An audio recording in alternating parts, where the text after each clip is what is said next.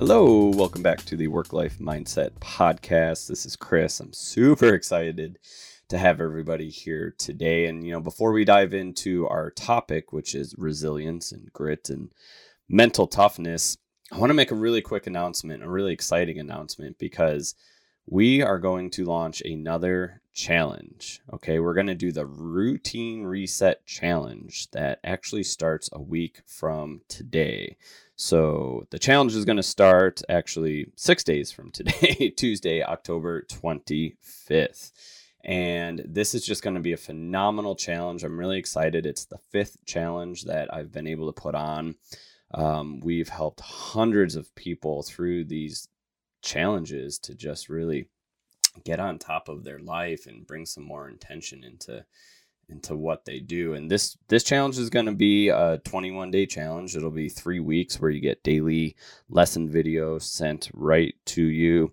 We're going to have some bonus lessons and checklists. And I think the biggest thing is just this accountability, like being in a group of people where we can all support each other to make just some positive changes. And I'm going to lead everybody through what that looks like and how to really create a powerful routine every day to pull yourself out of stress, anxiety, and overwhelm. I want to show people how to reframe your thoughts to get your life in order, to spend less time in those negative emotions, and really develop value-driven goals and achieve them regardless. And out of this challenge, everybody's going to have new daily habits that really ensure your success for now and the future, and create this journey of self-awareness to really discover the person you want to become. So really excited for that. If this sounds like of interest to you, head over to worklifemindset.com and look for the Routine Reset Challenge. Now, again, registration's only going to be open for the next couple days before we start next week on Tuesday. And I am capping this challenge. Unlike others, I'm going to cap this one at 50. So head over there right away and register and save your spot. So today, I'm going to dive into resilience and why resilience is so important. And it really brings together why I do all these routines and my own journey, and why I get to coach people is just pulling them out of these negative emotions of stress, anxiety, and overwhelm. Because one big thing I've learned about resiliency and grit and mental toughness is the amount of stress, anxiety, frustration, and overwhelm is directly related to the amount that you resist the way the world is. Okay, how does that play into resilience? Well, the world is always changing. Okay, that's the only constant is change. I don't remember who said that, but that's a pretty famous quote, right? It's really unavoidable. And resilience, or grit and mental toughness, is really our ability to lean into that change, to lean into the daily challenges and tolerate those challenges while still keeping our head straight.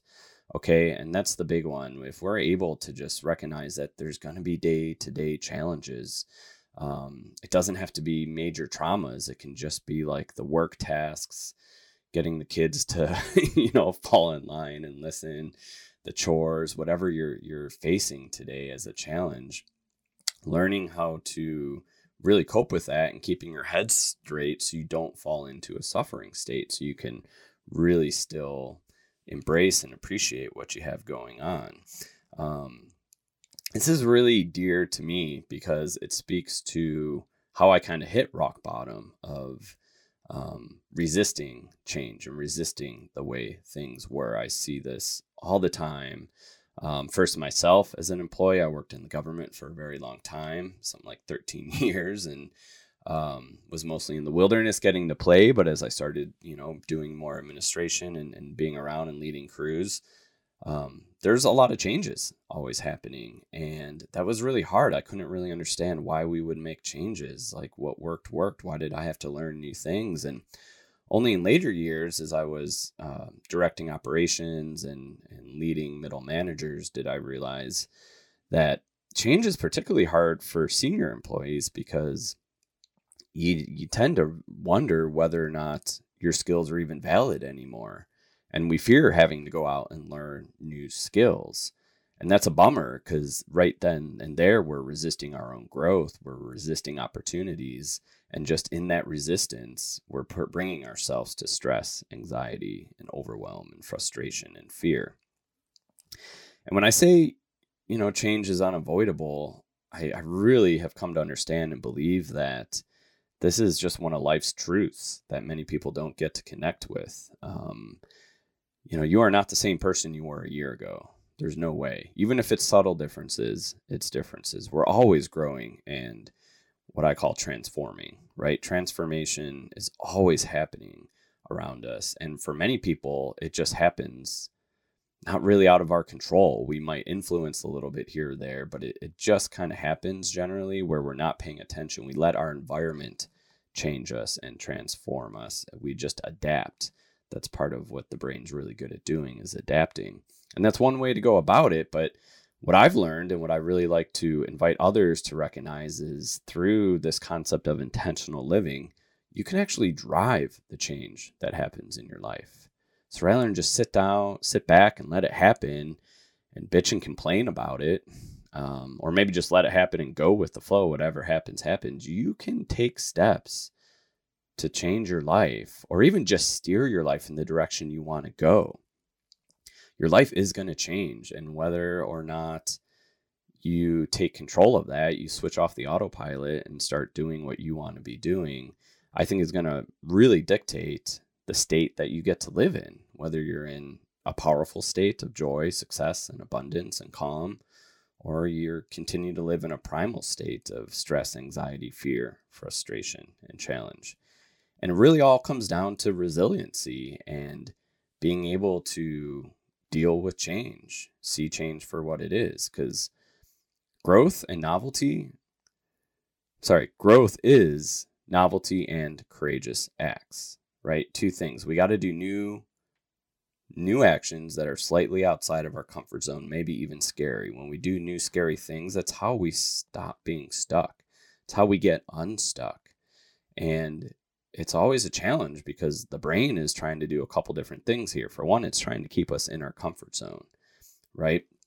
It doesn't really want to see a lot of change because it might not know what that change is going to bring. The brain is always going to fear the unknown. It treats it like a primal fear, like it might actually kill us, when that's not the case. These are all intellectual fears. And so that creates resistance, okay?